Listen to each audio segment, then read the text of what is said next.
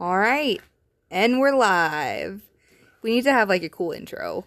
Well, I mean, we're not live. We record it and then... I meant like the button is live. Like, and we are hot. yeah. Okay. Episode 1 of our podcast. So today I was thinking that we could just talk about, I guess, the history of our property, just kind of about us and the property and what we're doing for anyone who doesn't know about us or doesn't follow us on Instagram. Well, I mean, we don't really know what we're doing sometimes, so... That is a fact. I guess it'll just be like what we're trying to do. Right, and what we've done and all that kind of stuff. Yeah. So, do you want to start it? Well, I wanted to go way back. Way back to the very beginning of when we were looking for a property. What were we looking for? Which we were young way back then. Well, 6 years ago. I don't think that when we were originally looking for a property, we weren't really looking for. I mean, we were looking for like the giant homestead experience. We weren't looking. I didn't think that we were gonna get into livestock. I never thought we had. You didn't think we would? No, really? Not like a cow and things like that. Really? Right? Yeah. I mean, I thought that we were gonna buy a nice house out in the country. Out in the country with some land, a decent amount of land, and I wanted most of it to be wooded, because for those of your listeners that don't know, I spend probably the majority of my free time in the winter months hunting. Mm-hmm. And that was really important to me to know that I could go into our backyard or wherever, side yard, and go hunt. And, when we found this property, it had the fields, and, it was in the back of my mind that, maybe we could start doing something like that. But the first, year, maybe even the first 2 years, that wasn't really something that we were, seriously getting in on. If you remember, and I know I'm kind of probably skipping forward a little bit, but if you remember, we essentially finished the front part of what ends up being our pasture. We essentially finished that a day before I went out and got sheep.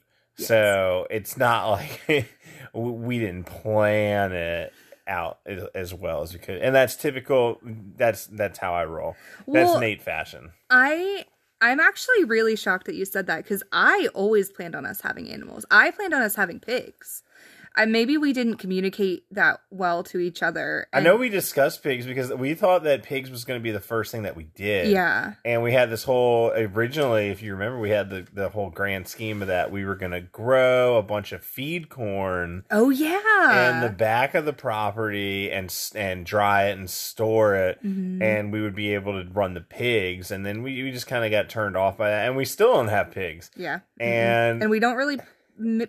Probably, I don't know. I mean, it'd be cool, but just one day for sure. But I mean, right now it's just so much easier. There's so many connections around here where we just when we want a pig, and we didn't get a pig this year, we didn't go pick one up and butcher it. But last year we wanted one, and we went and butchered one. We picked one out, and the guy literally shot it right in front of us and put it in the back of the truck, and we brought it here and put it in the freezer after we butchered it. Right. Well, maybe that's a great segue to get back to what we were originally talking about, of kind of where we live now. So we live in the absolute middle of nowhere. Like think of the middle of nowhere and go past that. No, it's not the middle of nowhere. So. There's at least a landmark that you can tell people, and most people would know. I mean, we're near the Dismal Swamp. I'm going to cut that out. Why are you going to cut that out? I don't want people to know where we are. I guess Dismal Swamp is one of the biggest national... I mean, it's probably the biggest national swamp anywhere other than the Everglades. I mean... Yeah. Okay, well, yeah, we live around there.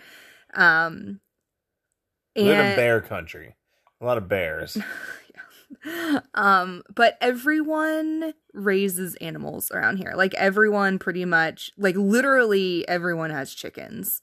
Yeah, yeah, and we have some friends who have a farm as well, and they get a really good price for their eggs, and And you we're so jealous. literally can't get you can only get like $2 a dozen here, maybe. If you're lucky. People literally give them away for free. Like we have a community Facebook group where pretty Yeah, much literally everyone in the county, not just the city, in the county are a part of it.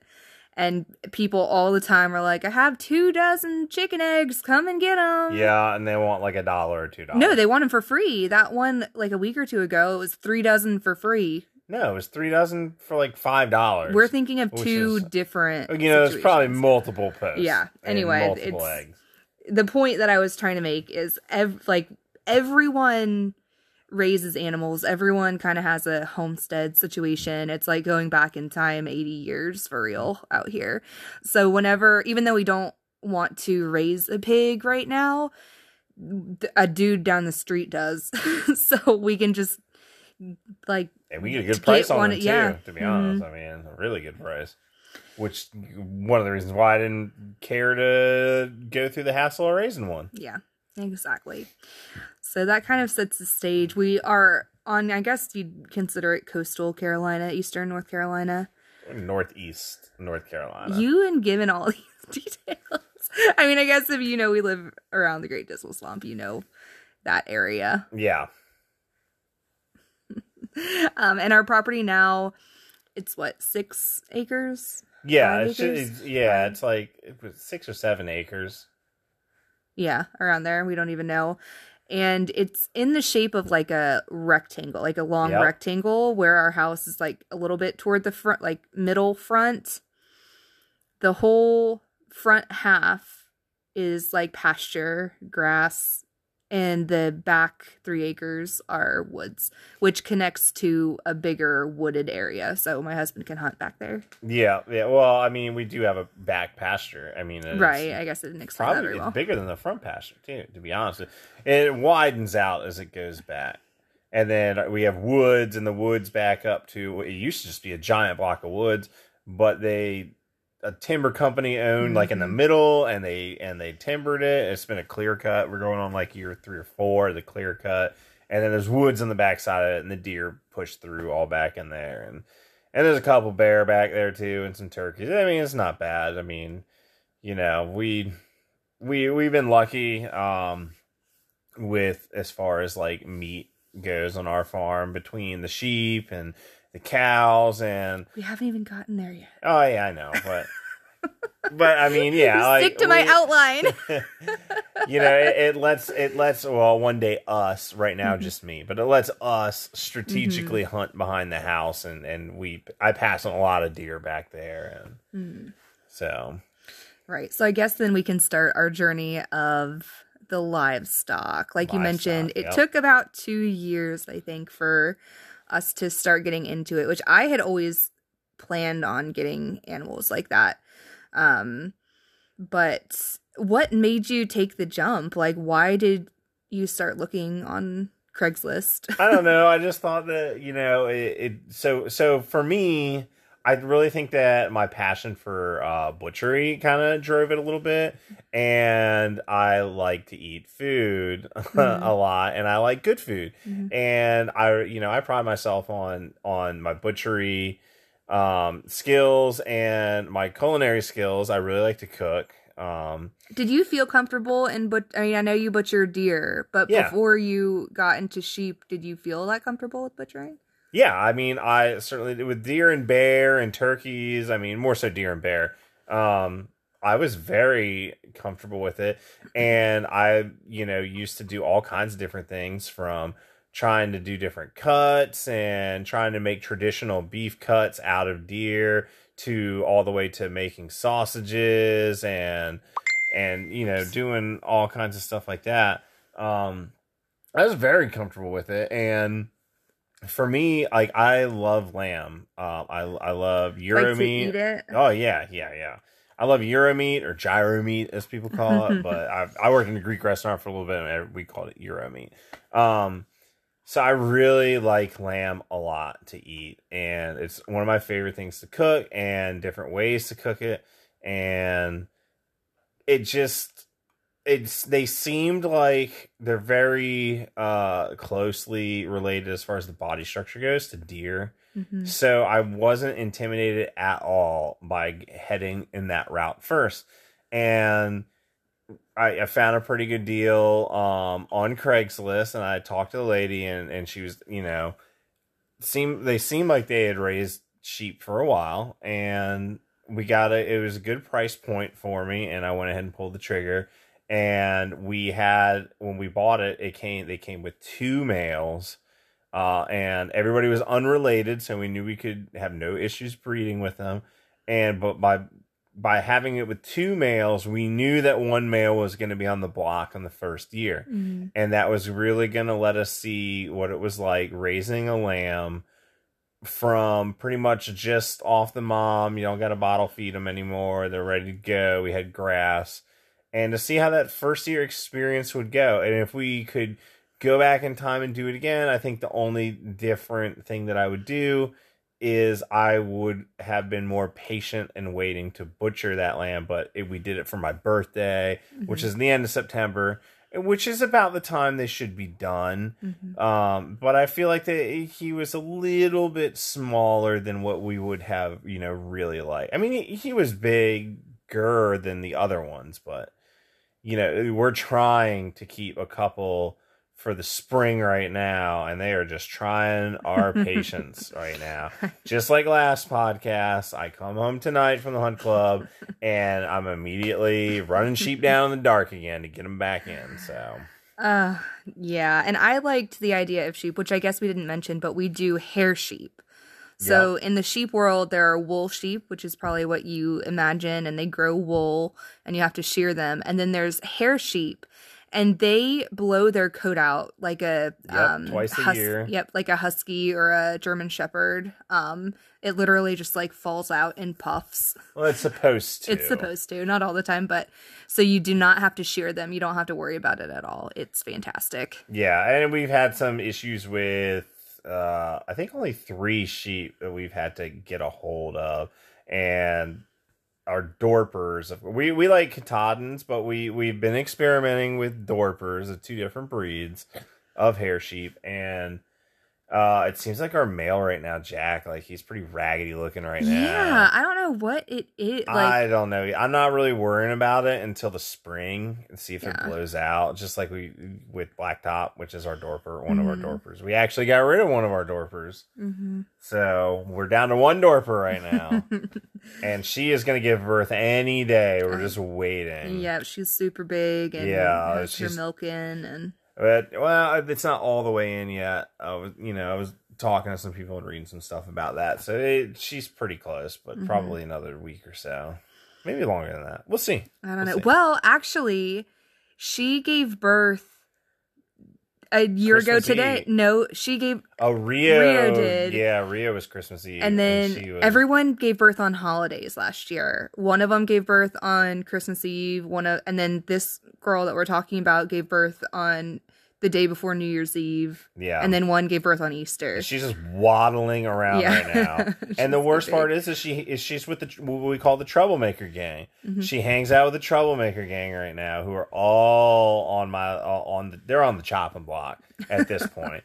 I mean, it's at the point where I'm just willing to bite the bullet, and we'll get rid of all the troublemakers. They'll all hit the butcher block, and we'll just buy a new ram at some point this year. Yeah, so we started off with what, 5? 5 sheep. 5 sheep. And one we butchered 1 the first year. So we were at 4 going into breeding season. Mm-hmm. Then we bred, all of them gave us 1. What a bunch of bums. They were babies.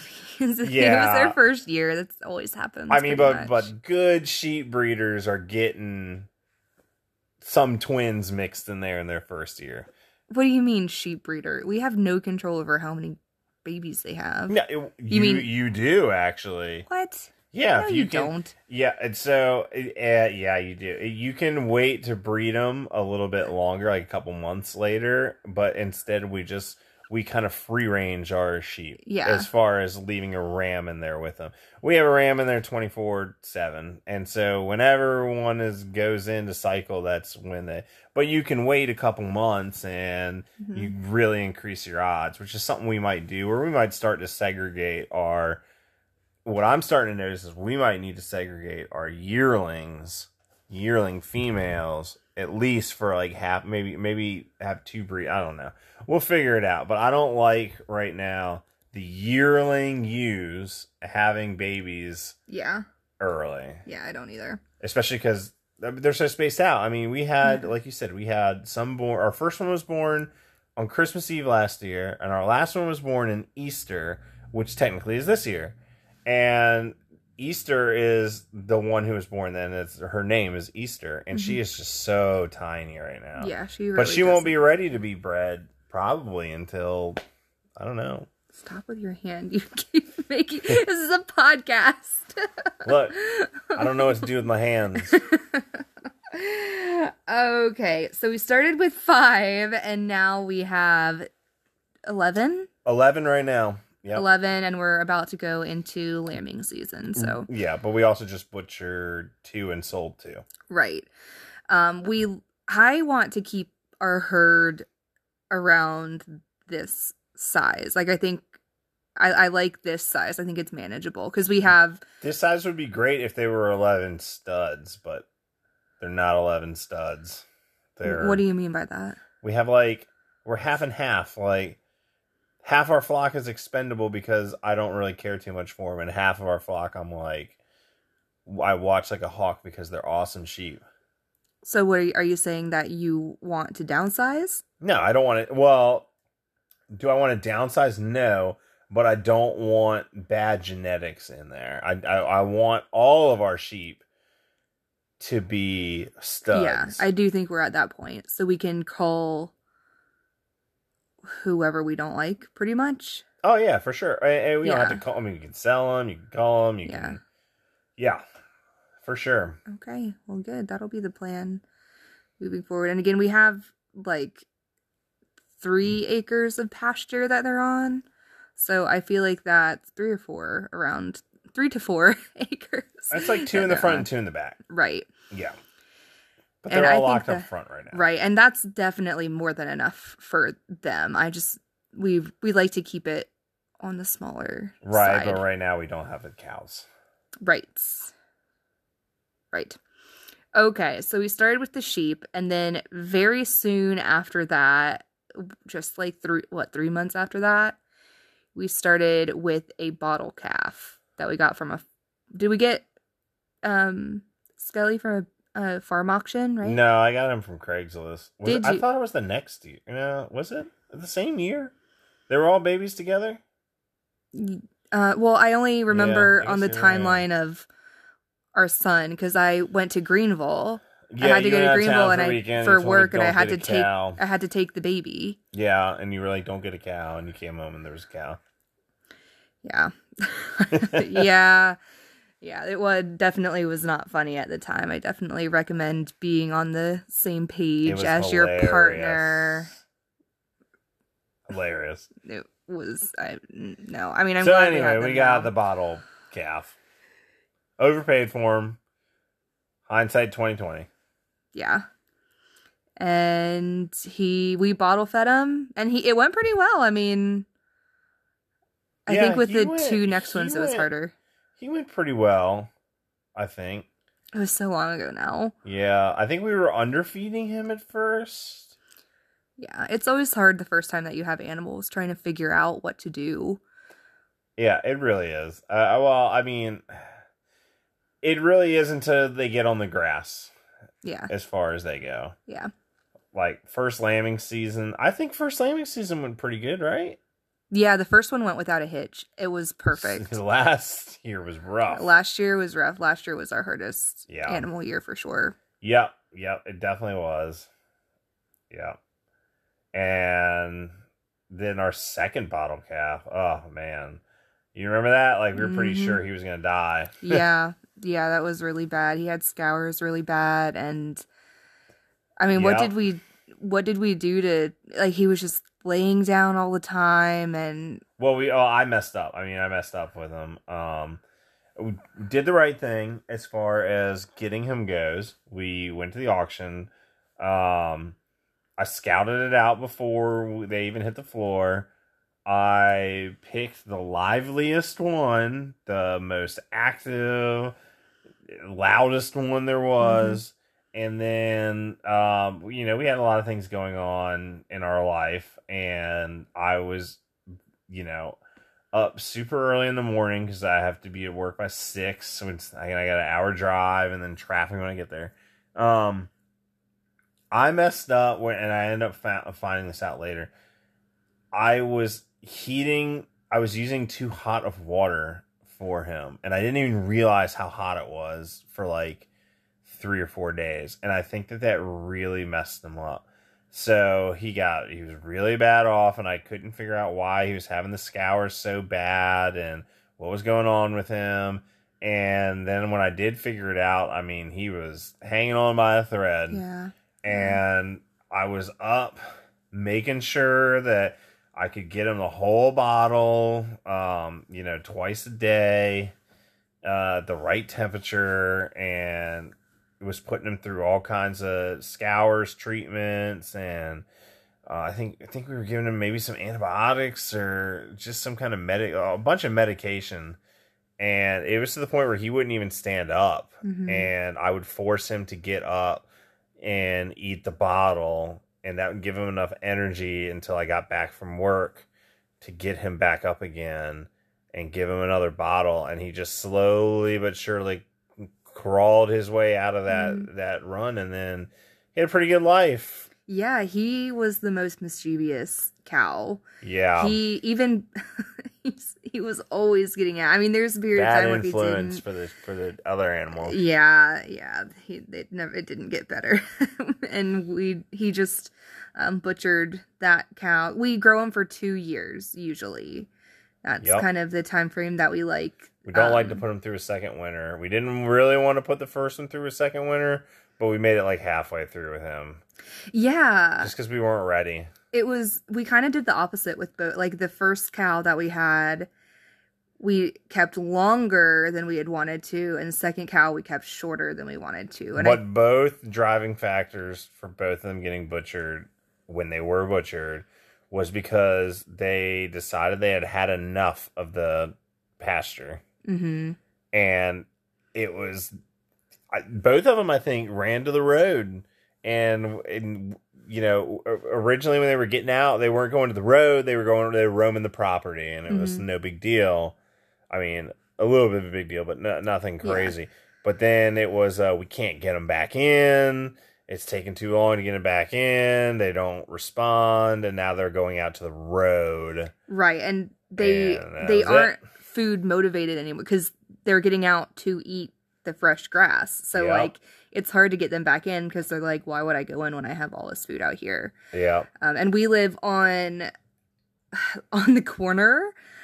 So we do kind of have 2 roads a little bit adjacent to our house. We have a lot of property, but it's like the end of the fence is like 8 feet from the road. I don't know, there's a ditch and they used to not cross it, but literally the sheep ran down the road tonight when I chased them back in. So. Did they? Yeah, they did. Oh my gosh. They ran down the driveway and then hooked a right and headed to the orchard, but on the road. Oh my gosh, that drives me crazy. It drives me crazy too. Yeah, it's a lot of lamb chops running down the road. Oh yeah. 6 of them. We have an electric fence, like we mentioned, and it used to work great. The sheep were well trained to it. They totally respected it. We've never had issues until this year. And then the cows ruined it. Yeah, the cows taught them. And then we bought a new ram and brought him in, and the ram really learned from the cow. Yeah, there's a way, because I think there's only like 3 or 4 strands depending on the area. And the sheep figured out that if they jump through it, then it doesn't really hurt when they get shocked. Yeah, they play the odds game because sometimes they get tangled up in it, and they literally they get the piss shocked out of them. But it rarely happens. So, they're like, they play the game. They're like, all right, let's do it. Yeah. So we went around and we fenced off the entire front pasture. And they're still finding a way to press up against it and get out. And I'm trying to figure it all out, but we're going on vacation in like 3 weeks. And if leading up to that, if they are still getting out, then we're just going to go ahead and butcher them, the ones that get out. Yeah, it's an ongoing saga. I cannot believe. I thought sheep were supposed to be like really chill. They were very chill until we brought in the new ram and the cow trained them. Yeah, it's turning into a very expensive and stressful situation. Yeah, it's to the point now we're just going to throw some extra sheep in the freezer. Yeah, it's really getting that bad. It's not worth all this stress and endangering other people with them on the road. And yeah, well, the Katahdin, one of the Katahdin breeding pages that I'm in, I mentioned this to my wife earlier, and they talk about how if you have that one sheep who always gets out, go ahead and cull it. Because they're not going to stop escaping. They're always going to try to escape. Their babies are going to get that trait, and they're going to try to follow, and they're going to try to escape. So it's just better when you find your bad apples to just go ahead and pluck them. Yeah. So that's kind of the story about our livestock, right? And I think... Should we go into the third cow? Oh, I mean, the third cow was the third cow. We try to get another bottle. But what we'd like to do is like to get one every year, and then that way they're spaced out by a year, and so you got one ready to butcher every year. Well, the third cow, which we named Ron. That was such a cute name, and he was such a cute cow. And we named him Ron because we got him as the coronavirus started. I went and got him from a couple, and they were talking about how he was already eating grass and grain, and he wouldn't really take a bottle. But he was really young. Like, he shouldn't have been already he should not have been trying to eat grain. And I tried to give him a bottle, and he just couldn't do it, and he probably just ended up starving to death. And it wasn't... That sounds horrible. It does, but it wasn't for lack of effort. Like... Yeah, they put him up for... I was going to say up for adoption. That sounds horrible. No, they put him up for sale because they said they couldn't handle it. It was more than they had expected. Yeah, but they also were like, hey, he's eating great with the goats and all this other stuff. And I was like, okay. And they're like...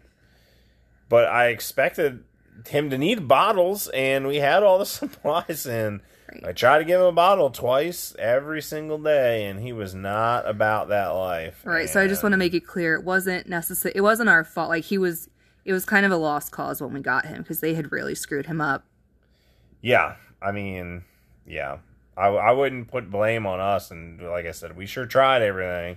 As he spiraled downhill, we even tried to tube feed him and everything, and it was... He went out really quick. I don't know. It was pretty sure he was full Holstein, like not even mixed. Yeah, I guess we didn't mention that either. This podcast is terrible. Well, hopefully it'll go up from here. We're just kind of all over the map right now. We can do different. I have an outline, and next time we will utilize my outline. But yeah, we get. They say they're Holstein Angus mixes. Some of them are. Yeah. And that's what we try to get, because it's just us and our 2-year-old and 0-year-old. So we don't need like a huge cow. Right. It's the perfect situation. We can get them really cheap at the auction. That's why we went that route. Yep. But all that to say, because Ron died and then we had to kill Banshee, our second cow, a little bit early. And we give them just awesome names, by the way. Yeah, we named. Why don't you tell them what our first cow was named? Skelly. But that was a nickname. Skeletor. Yes.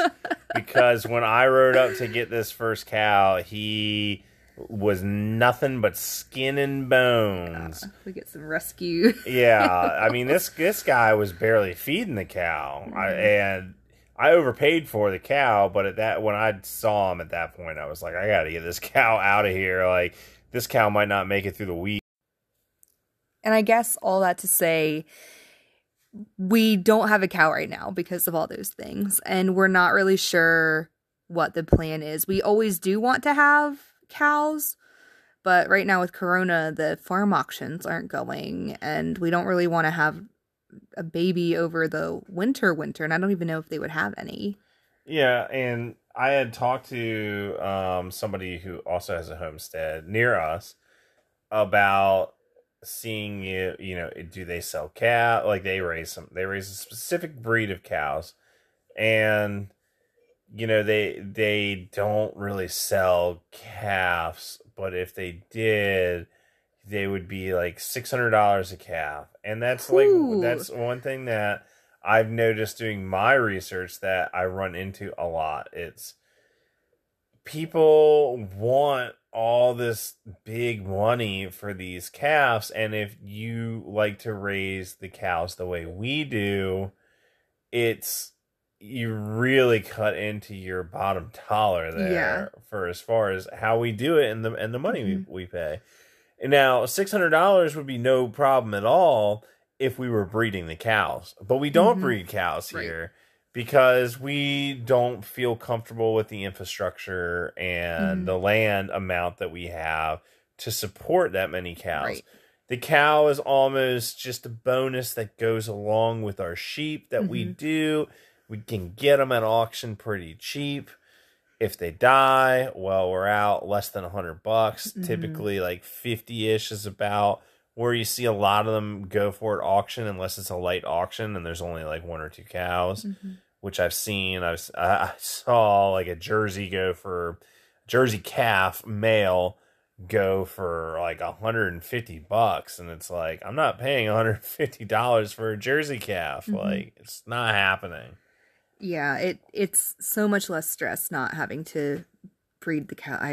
That is something I don't plan on doing unless we had like 100 acres. I'd be into it if we 100. You don't need 100 acres, but I'd be into it if we had more land. Yeah, but we don't. Yeah, right now, definitely we don't, and we can do sheep, and I feel pretty comfortable diving in there if there's a problem. But hey, in order to breed these animals, you gotta have a male that's intact, and I don't want to deal with a bull, especially with little kids running around. Don't want to deal with it. The rams, I mean, my wife saw me tonight, literally grabbed one of our rams by the horns and drug him up to the front door so that my kid could pet him.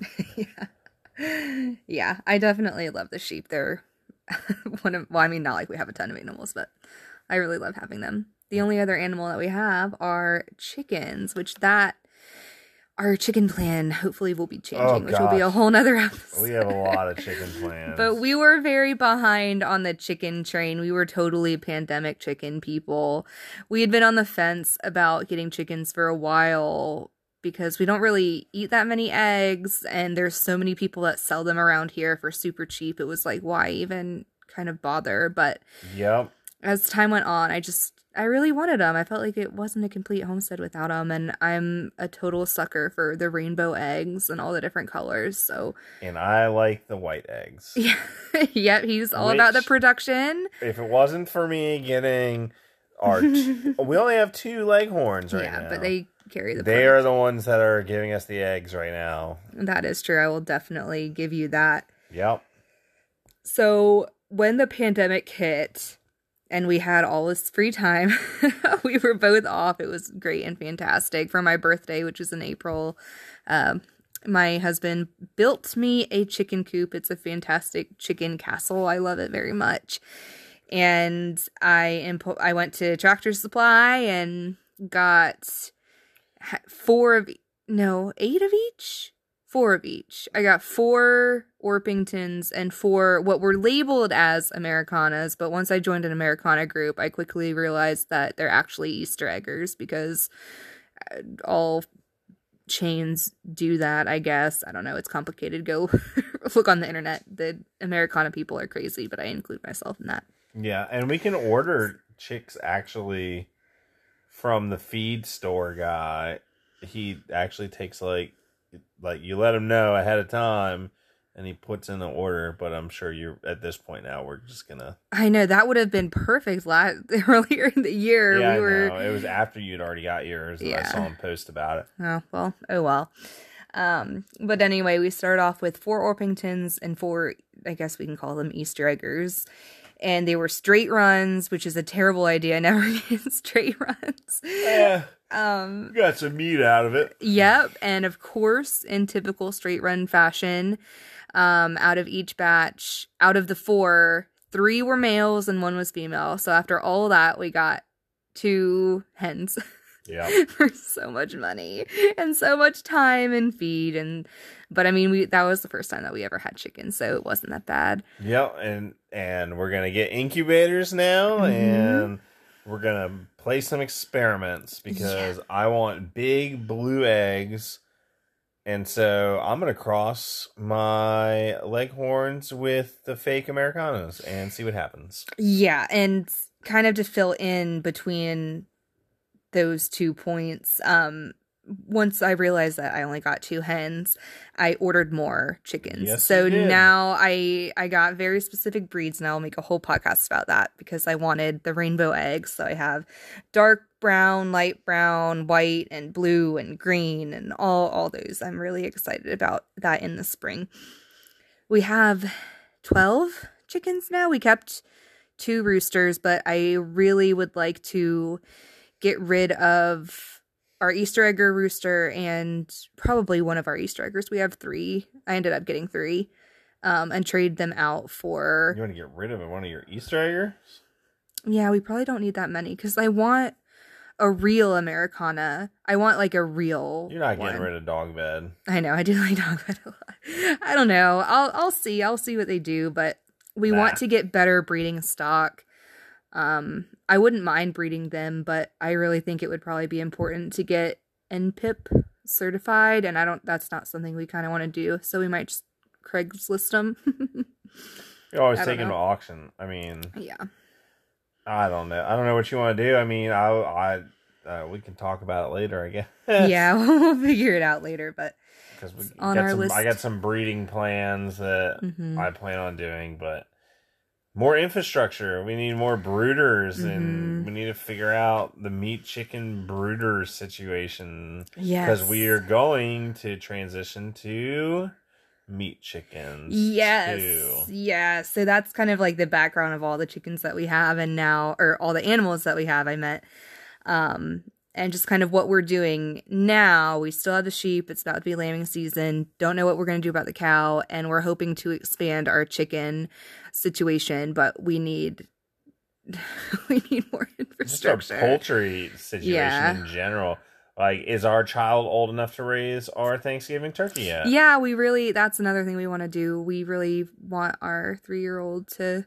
I wanted to get pheasants earlier, I don't want pheasants, and my wife doesn't want pheasants. No, I think I think those are freeloaders. I think that's because she has never ate a pheasant before. So I just don't think it would be worth it. Like, I would be open to doing a couple turkeys, but I feel like that would be too, because that would be even more infrastructure. Are you calling me a bad turkey hunter right now?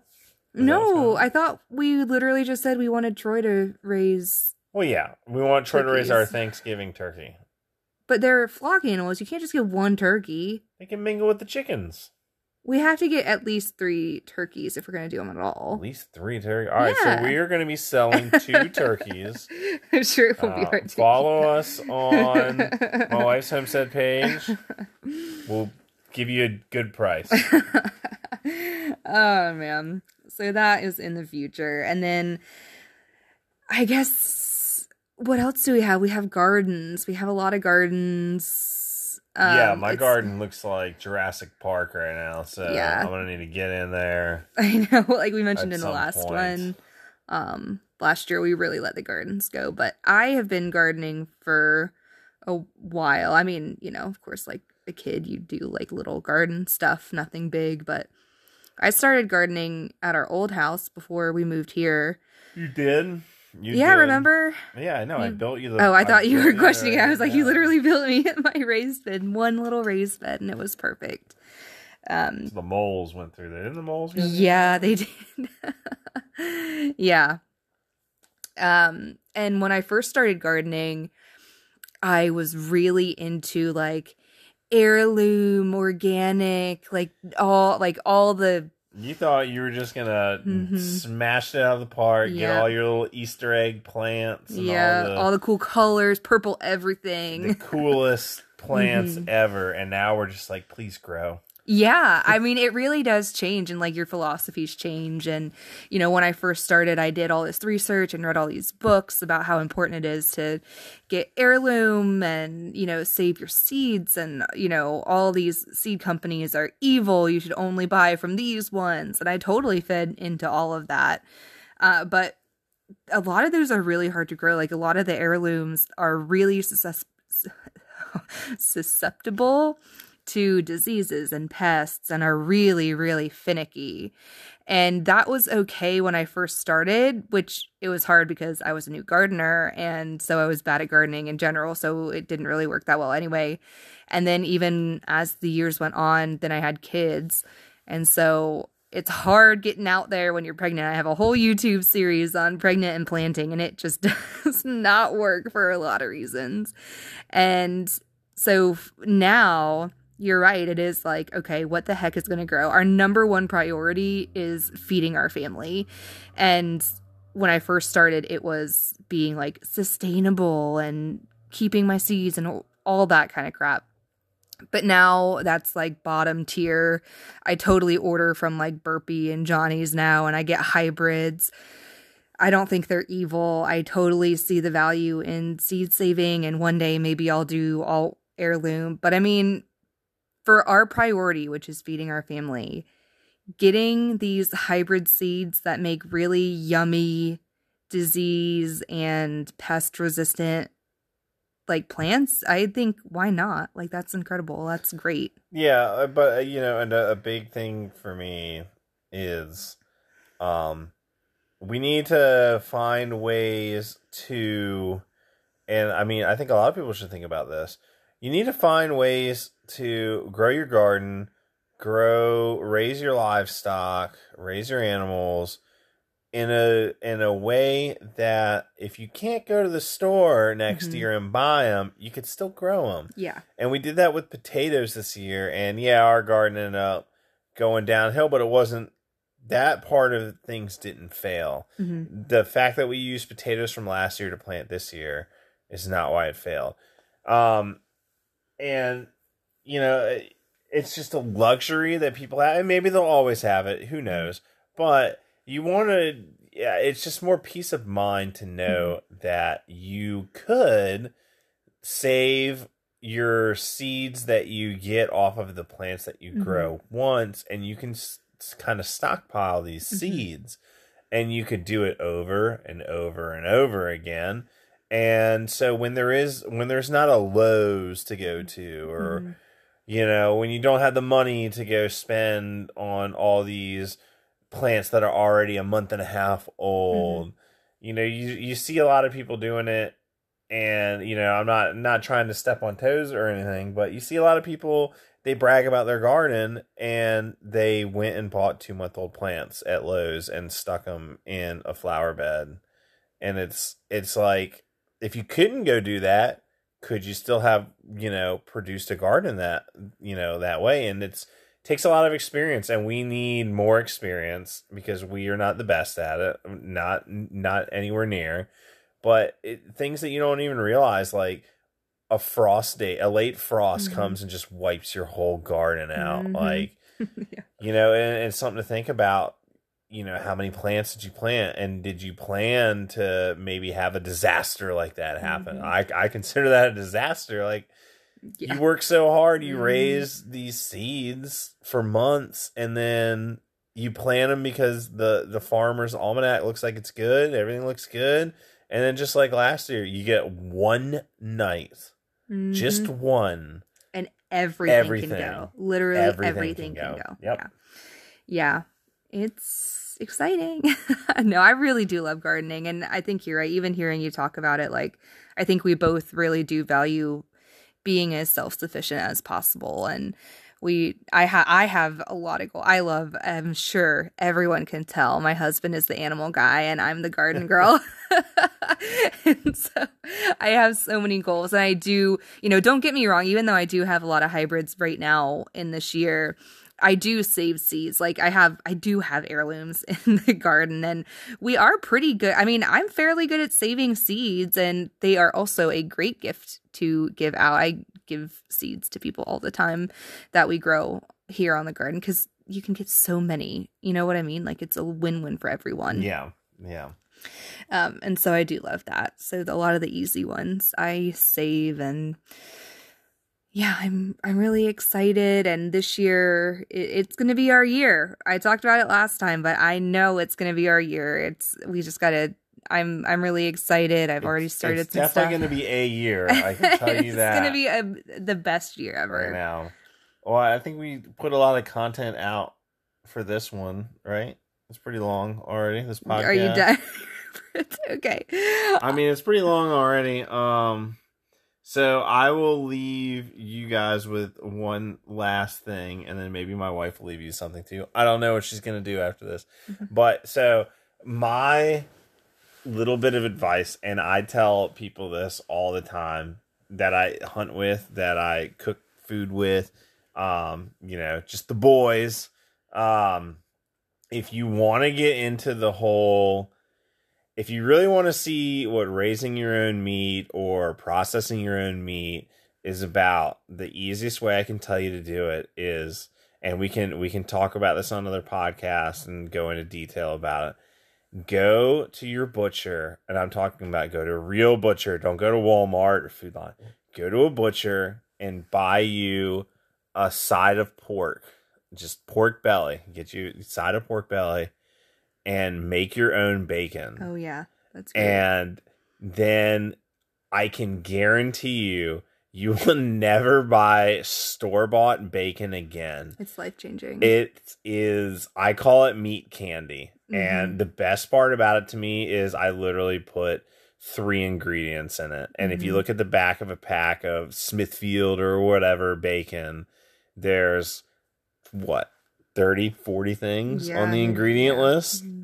Like, no, you don't need all that. And if you want to see the easiest way to see what it's like raising your own stuff and the taste difference, go to a real butcher and get you that side of pork, and we'll talk about it. And maybe we'll talk about it in the next podcast, because we need to make some more bacon soon. So maybe I'll go get some and we can talk about it for my little meat portion. But your meat portion, okay. Yeah, that's all. That's what I have to say about that. As far as you making food, and if you can raise pigs and do it, or you probably have a farmer near you who has pigs, and you can go pick one out like we do, and and it's, to me, it's just so much better to do it that way. And that bacon is just off the chain. And that's a realistic thing that most people can do, But they wouldn't think that they could do it. Yeah, that exactly. People get intimidated too easily by some of these things. Yeah. And we can talk about all of that, like pastrami. Making pastrami, not as hard as you would think. Mm-hmm. And just, you can make it out of anything. We make deer pastrami, and it is phenomenal.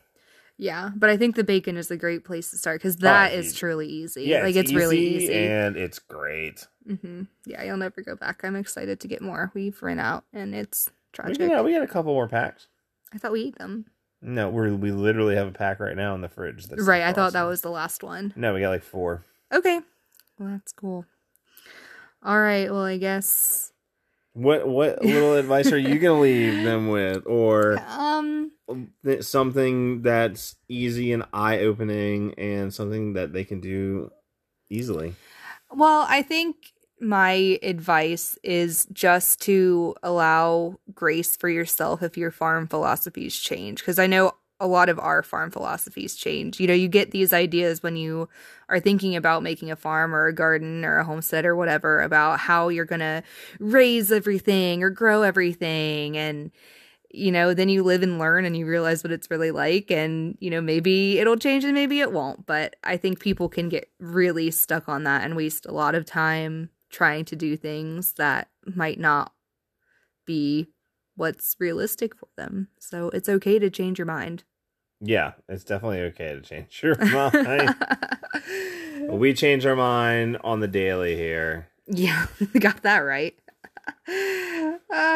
Okay, well, I guess that's it for number 1. Is this 1 or 1.5? I made kind of like 1.5. Well, no, the last one is number 0. Okay. It was just the trailer, kind of. It was the preview trailer. The pilot. Yeah, not really, kind of. Anyway, This is number 1 according to the podcast.